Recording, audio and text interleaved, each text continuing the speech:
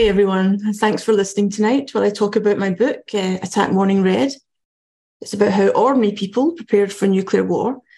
I am absolutely obsessed with nuclear war. I've been worrying about it since the age of 3. That's when I saw a terrifying film on the BBC called Threads. I wasn't supposed to be watching that, of course, at the age of 3, but thanks to lax parenting, I saw it, and it has prompted my career and has also gifted me a lot of anxiety. So I obsess about nuclear war. I think about it every day. I write about it. I podcast about it. I tweet about it. But there is one respite, and that's that I don't dream about it. I'm spared that, at least. I think that's because I get all my horrors out on the page in my work. So my dreamscape is left relatively calm. So my book is about ordinary people and nuclear war. I'm not so concerned about the men in uniform with their bombs and their planes, the typically macho military stuff. My book looks at dinner ladies, doctors, council workers, teachers, the BBC, frightened children and fretful parents, the volunteers, the unpaid and the unheard. Ordinary people responding to the most extraordinary threat. And I wanted to focus today on a particular group of volunteers who were known as the Royal Observer Corps. Now, yes, they wore uniform and they have a quite imposing title, but they were volunteers nonetheless, ordinary men and women who gave up their evenings and weekends to practice for the end of the world. Now, the message of my book is clear, I hope. You can't adequately prepare for a nuclear war. You can't properly defend yourself against it. The only way to survive one is not to have one. But if it had happened, the strange work of the Royal Observer Corps would have given some people a chance of survival. But of course, whether or not they would have been grateful for that chance is a whole different matter. Now, the Royal Observer Corps were around long before the nuclear bomb. Their most famous work is probably that they did during the Blitz. And that's when they were the guys on top of buildings with a tin hat and a pair of binoculars, scanning the skies, watching for incoming German bombers.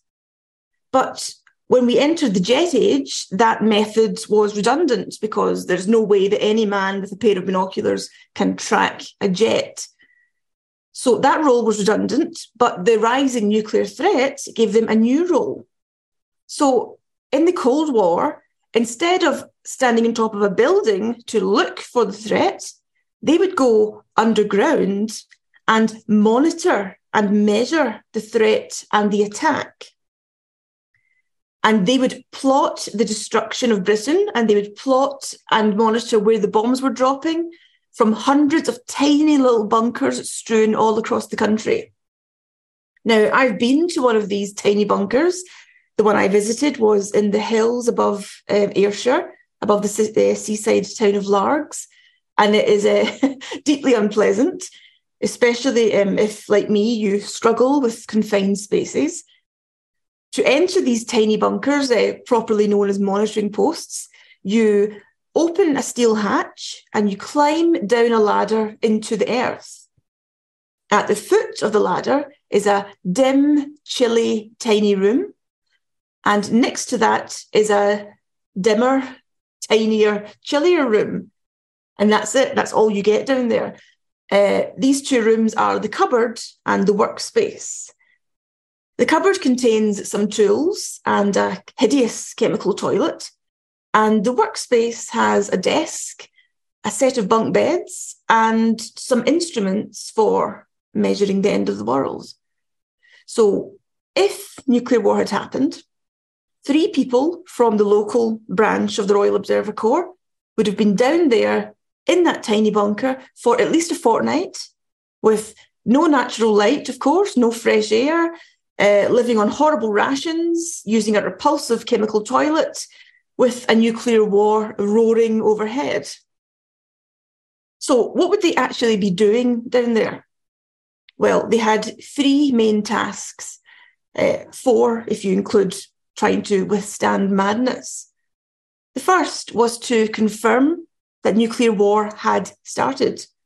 It might seem obvious, but across Britain, if the siren had sounded and we had all scattered to our various basements or hiding indoors and the BBC has gone silent, we would need someone to confirm that, yes, the bombs have started falling and here is where they are falling.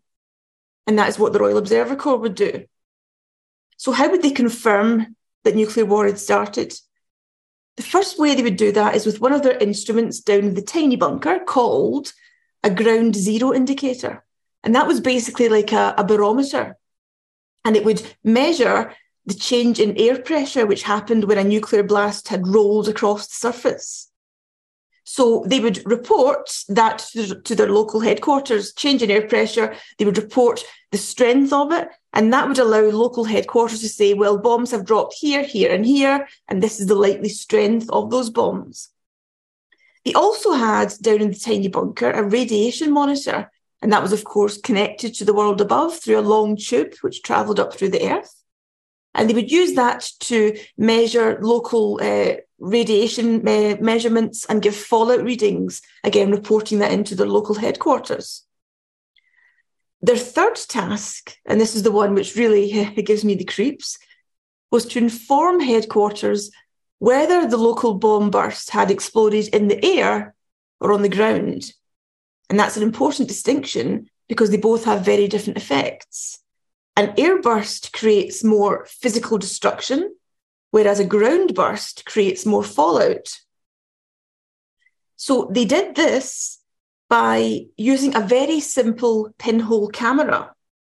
Now, that camera, of course, was placed up on the surface. And the idea was that the dreadful bright light of the bomb would pour through the hole in the pinhole camera and scorch the photographic paper within. And the position of the scorch mark on the paper would tell you whether it was whether it was high or low, whether it was an air burst or a ground burst. But of course, the problem with that method is that the camera was above ground. So one poor blighter from the bunker would have to get togged up, climb that ladder, open the hatch, and go outside alone into the post-nuclear world. Whilst he was up there, he would have to open the camera and extract the photographic paper. Now, of course, he couldn't hang around whilst he was up there because there was the threat of imminent fallout. So he was told, be as quick as you can, scoot up the ladder, grab the paper, replace it with fresh photographic paper in case we get more bomb bursts, and come back down. But to be extra helpful, whilst you're up there, he was told, or he would have been told, it would be most useful if you could quickly glance around and make a visual assessment of the mushroom clouds. Because, of course, we've got statistics and we've got readings on instruments to tell us about the nuclear bombs. But you can't beat a guy popping his head above ground to say, OK, 1, 2, 3, OK, gotcha. So please count the mushroom clouds, make a visual assessment of where they are and how dreadful and terrifying the world looks. So that poor guy always has my sympathy. Whoever drew the short straw would have been the one to pop his head up above ground, grab the paper and visually assess the mushroom clouds. Now, once the nuclear war was over, which could take, well, who knows? It could have been days, hours, it could have been over in minutes. No way of knowing, of course. But once it was all over, the observers would, of course, eventually leave their bunker. No more bombs to monitor and measure. The task would have been complete. No one could say when that point would have arrived, of course. So 2 things essentially would have told them it's time to leave, it's time to go back above ground. One would be the radiation levels. Once it had fallen to a safe level outside, then of course it would be safe to emerge, relatively safe. But the other thing which determined when they would emerge would be the simple fact of food and water. When the rations and the water had run out, then they have no choice. Whether they like it or not, then they will be forced back out into the open.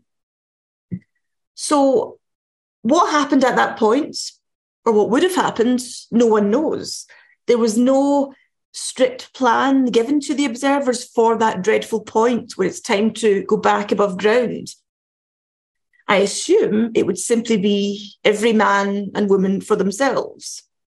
Make your way home if it's still there, and if you're not in dread of what you might find there. You could try and team up with others who are working in local civil defence. You could try and find a local hospital, a local feeding centre, a local church, some public building where survivors are gathered, and you could perhaps put your civil defence training to use and help the survivors in some way, in theory.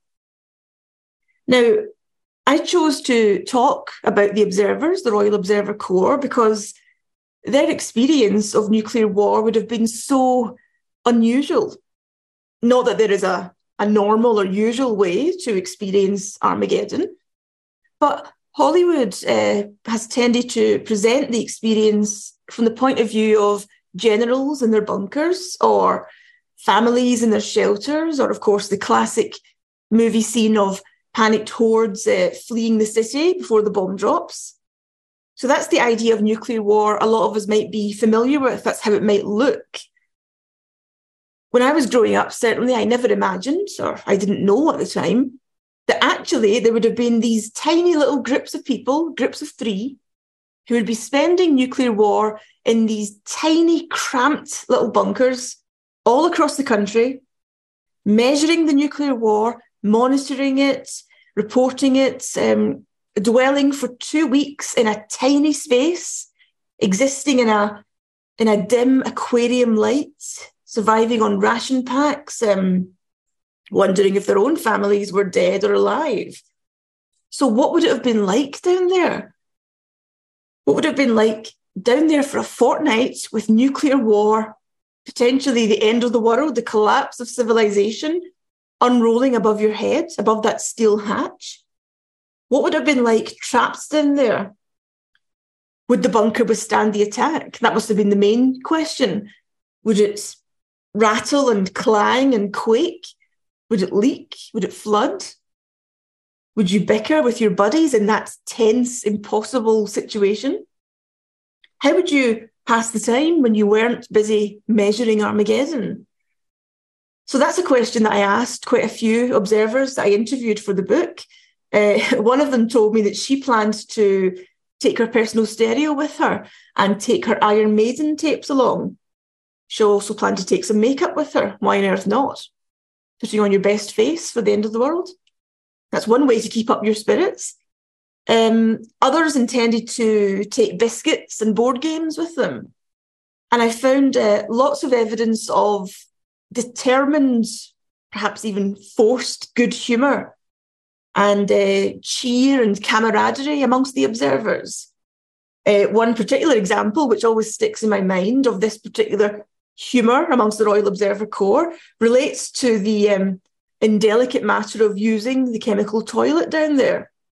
It was explained that during long training exercises in the bunker, a tiny enclosed space, remember, it was said that if a female observer had to go to the cupboard to use the chemical toilet, her male colleagues in that tiny, tiny little space would sing in order to cover up any unladylike noises from the chemical toilet. So that's a good example, I think, of using humour, using good spirits, using human nature to try and surpass or survive this dreadful, awful situation, whether it's the unpleasantness of a chemical toilet or the end of the world. Thank you for listening.